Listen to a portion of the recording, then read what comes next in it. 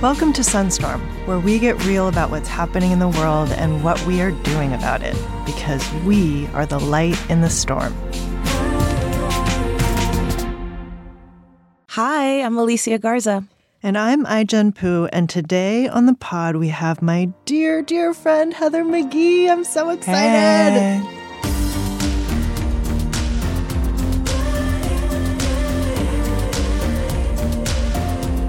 Heather, I know a lot about you and I love you dearly, but tell our listeners who you are and why you're fresh.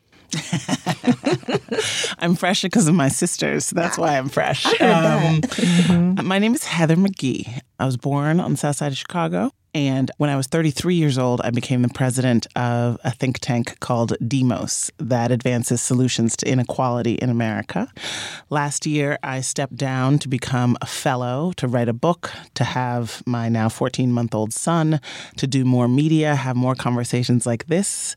And I'm living my best life right now. You really are living your best life. I heard that. Your very best life. I'm living my best life.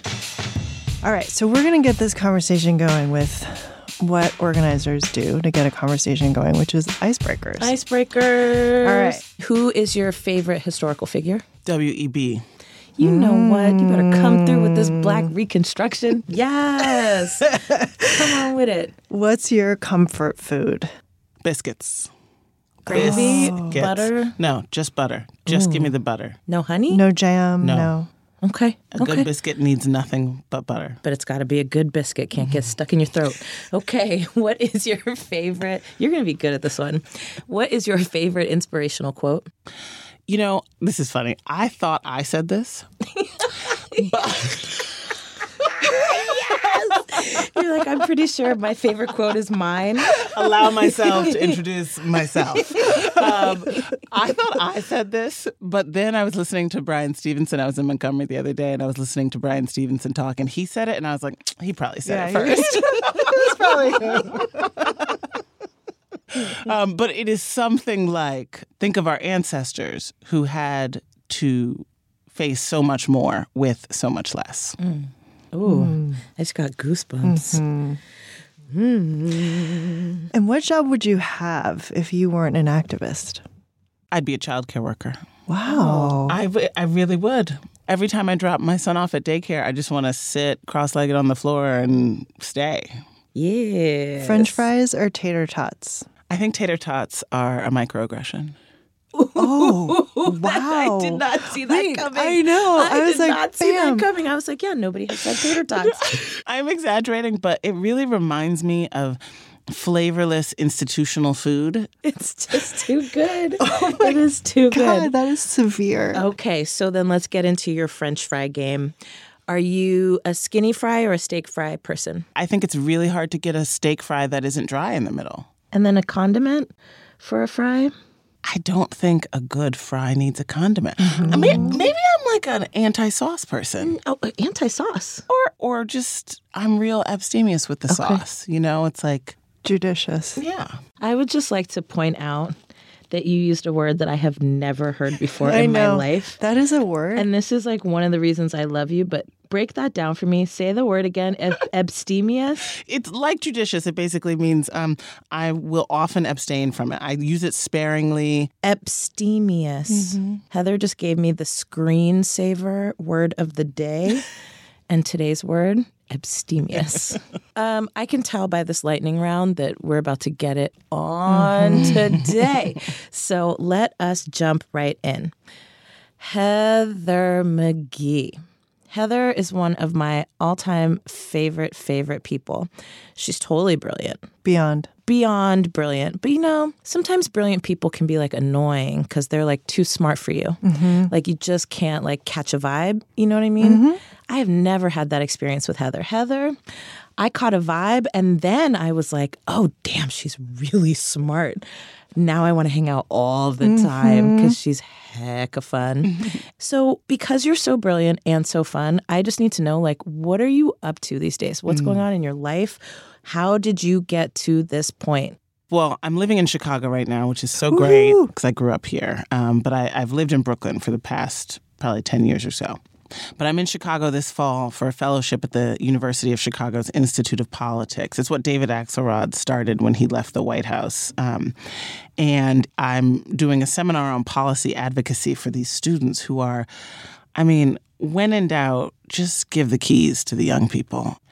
I remember college like it was yesterday, and these young people, whether they're freshmen or grad students, are just spitting fire all the time.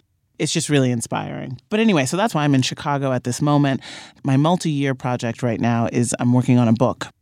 I came to Demos really, I was a 22-year-old when I started working there. And I was obsessed with the question of what is wrong with the economy and why is it that families like the families I grew up with on the south side of Chicago and the deindustrialization that had hit there first, thank you very much, before it, has rolled over rural America with similar turns to drugs and violence, right? I wanted to know why and what was going on and why it was so hard for so many people to get ahead. And over the course of my 15 years working in economic policy advocacy, kept running up against racism. Not racism in the ways that I sort of walked into it thinking, which was people of color fare worse, right? I knew that. But what I kept running into was racism wasn't just a multiplier effect. It was a motivating mechanism for so many of the policies that were screwing everyone over. Over and over again, I looked at the financial crisis, which was something I sadly had a front row seat to because at Demos we were working on the issue of debt and trying to stop the subprime mortgage crisis before it became the financial crisis. And I remember standing on a street in the Mount Pleasant neighborhood of Chicago. It was a black middle-class neighborhood, so familiar to me. And yet this site, there were foreclosure and for sale signs flapping in the wind on almost every street on that block. And it started there, and nobody cared. Nobody with the power to stop it cared because people like us shouldn't have had those homes anyway. And then look what happened. So the name for my book that I really want to use is You Played Yourself. Oh my God. Maybe you could name mine too. So good. When you're done with yours. You Played Yourself. The costs of racism to white people. You know what? That is actually really, really good. Heather that can be the YA Sharice version. McGhee for president, please. Oh, yeah. I'm ready for that.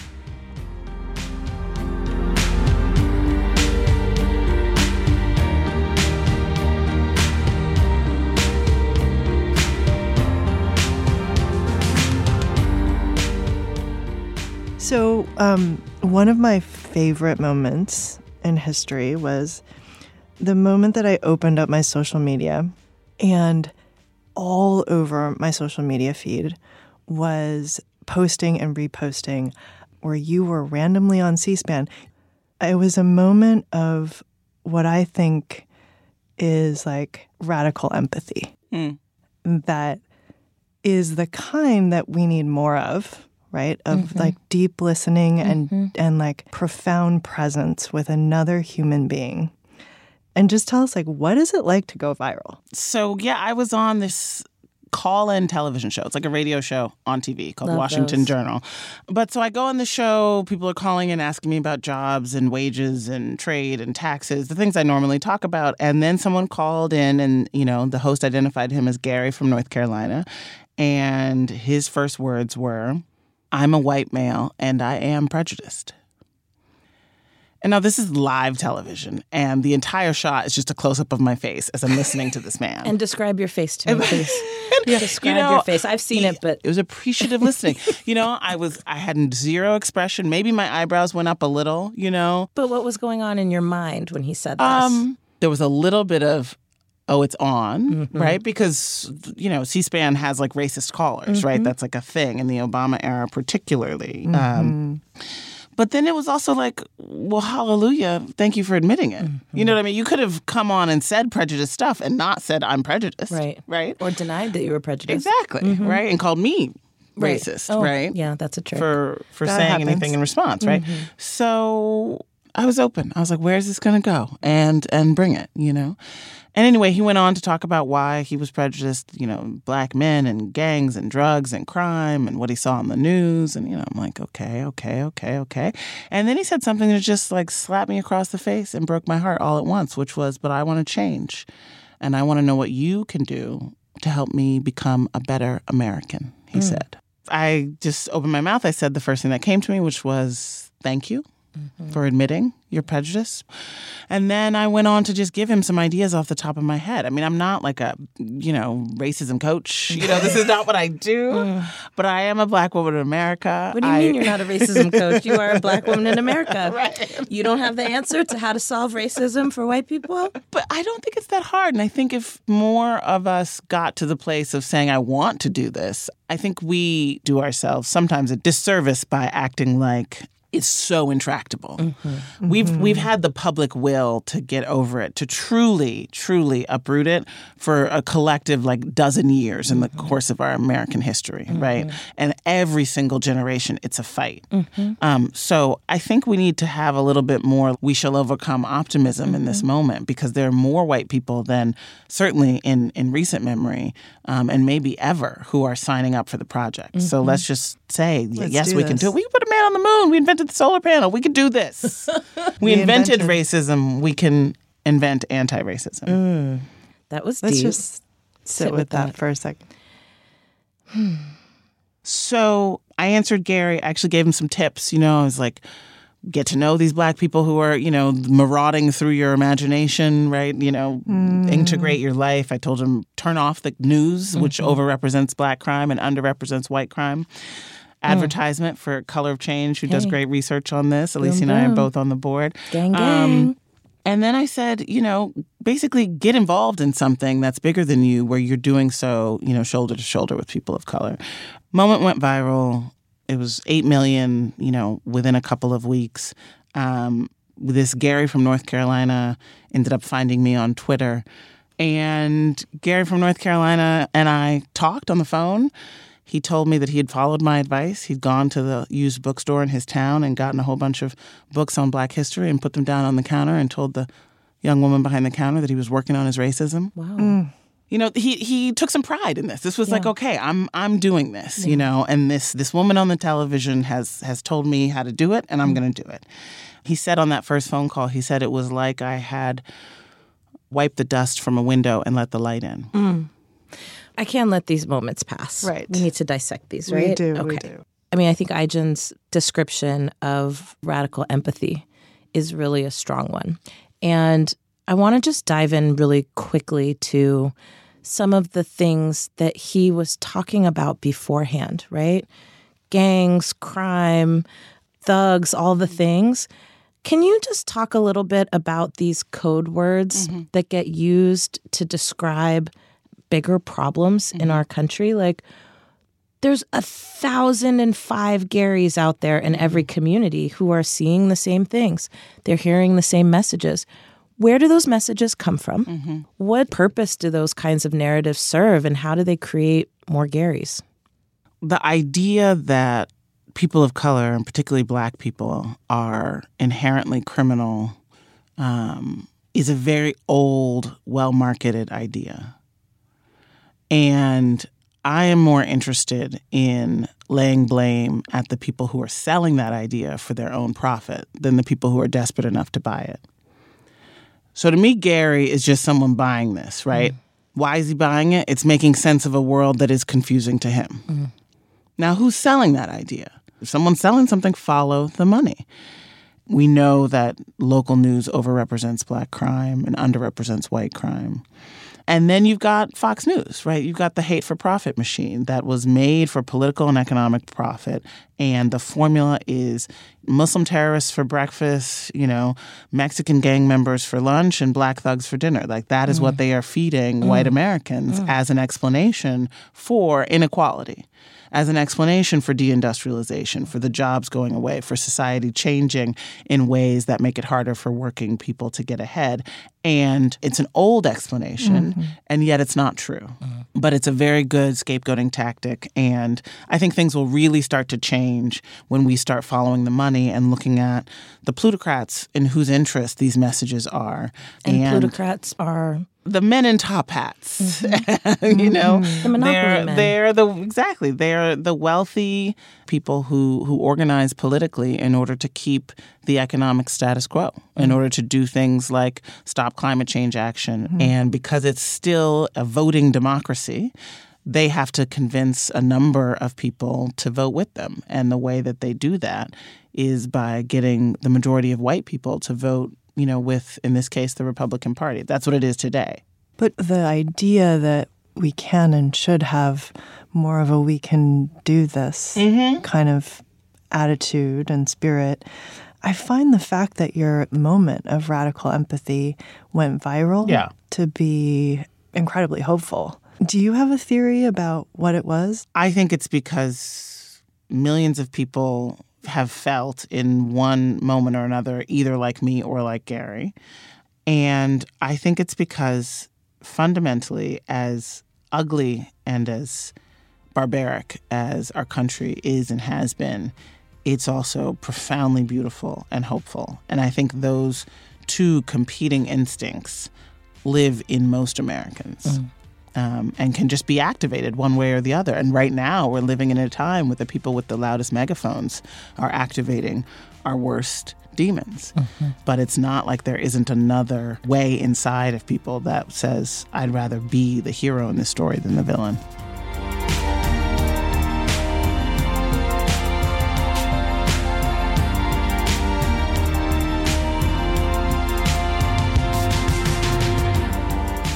Speaking of being a hero, of which you are one of mine, I need to better understand how it is that you activate your boss lady. And I read recently that you don't unpack between trips. And, you know, you talk to my partner, he will tell you that in my house, there are several suitcases that are half-ass packed. Yep. Tell us how you activate your boss lady. So it's true. I'm all over the country. I give speeches, I do trainings, I'm lobbying, I'm interviewing people. And of course, now it's different because I travel with my son and often with my husband. And so there's a much bigger suitcase. But it's the same principles apply. It started from out of laziness, out of coming home and not wanting to spend that precious moment when you come home and you're like, I am home. But now I've made a deal with myself. I keep my dirty unmentionables in a bag, right? And so I just grab that bag, throw it in the laundry. I take my ditty bag, as I call it. Do you call it a ditty bag? You know what? What is a ditty bag? You better give me all this work. What is a ditty bag?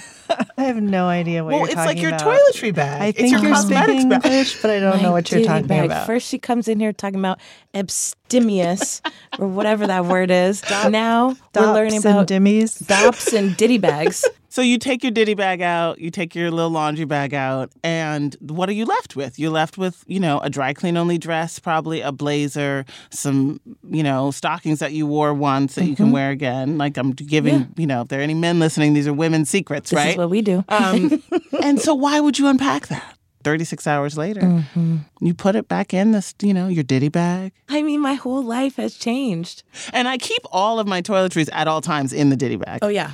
Everything. Absolutely. You don't take stuff out of the ditty bag. No, my toothbrush, my deodorant, all the stuff live in the ditty bag. Okay. Otherwise, you'll end up on a trip with no toothbrush or no deodorant or no face wash. Ugh, the worst. So we're about to go into a really important year for all the women who are listening. What do you think that they should be thinking about that might not be obvious? Oftentimes when I meet, usually women on the street, they ask me, what's going to happen? They want to know that the movie ends out okay because the movie is their lives and the lives of our planet. And my answer always to them is, it depends on what you do. This is not something we're watching. It's something we're doing. So I truly believe, you know, that's the only thing that's ever won elections, right, is an engaged, enthusiastic transformation of regular people into super citizens that are actually spending their time, their brunch hours, their weekend hours, taking off work for weeks at a time, texting and phone banking. It becomes a movement. It happened for Barack Obama 2 years in a row, 2 election cycles in a row. And it happened for Donald Trump. We weren't in those rooms, but that's what was happening.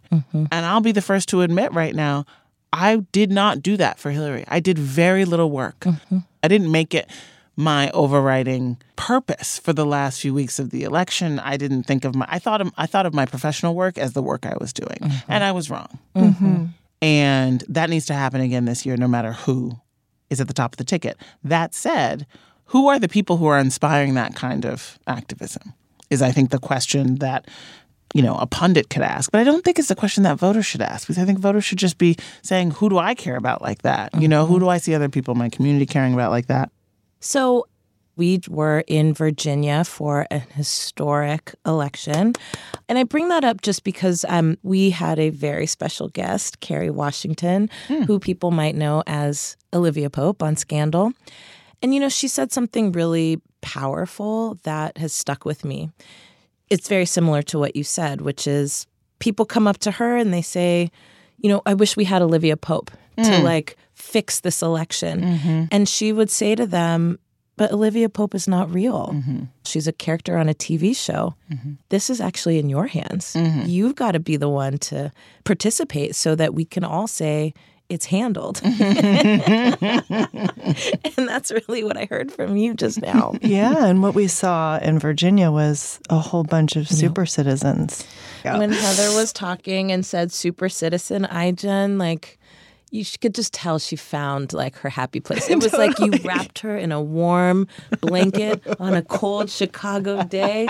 She started to sway side to side. She was really about it. But this is what happens. Why does that matter? This is what happened. Actually, I want to know, Ajin, what is it about Super Citizen that you like so much? Well, it means that you did everything that you could so that you wouldn't be in a position of looking back and saying, I didn't do enough. There were dozens of homes that we visited of everyday people. They literally opened up their homes, and volunteers would come in throughout the day in waves to get their addresses where they needed to go knock doors. And all those people, on Wednesday after Election Day, all of those people were like, I did that. It's such a good feeling. It's an incredible feeling. And right now, technology is making it really easy. You can go any of the candidates you like. Say you like Elizabeth Warren. You can go to her website and you can just get an app on your phone that allows you to organize. What's so awesome about it is it also restores a little bit of faith in your fellow Americans. Because the people you're door knocking with, the people you're calling, are not in your club. They're not in your Facebook group. They are random Americana, right? And they're your neighbors. And ultimately, they care about the same things that you do. And seeing that and feeling that is very affirming at a time where it's felt like we're just on the verge of a civil war. And that, if you're not someone I know, I may not be able to trust you. It's also disruptive. There was a list of addresses that Alexis, our Virginia director, and I got, and the houses were really far apart, and it was kind of in the cut. It was borderline rural, and lots of big trucks, and I did not grow up in communities where people drove big trucks. And so I have a set of assumptions about what that's going to be like and who's going to be behind on the other side of the door. And so I would just look over at Alexis and be like, okay, we're going to knock this door. Does anybody know we're here? And on the other side would be people who are like, oh, yeah, I know I'm opening up the polls tomorrow. I already have a plan to vote. I'm going to leave work early at 2:00.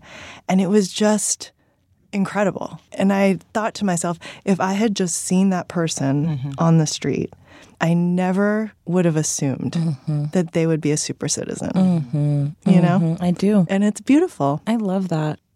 I think it's so important when we talk about the power that's in everyday people's hands, and that there isn't a thing that's going to come and rescue everybody. And that part of that work, right, is also connecting to the people that we would assume are not getting involved and being inspired by them.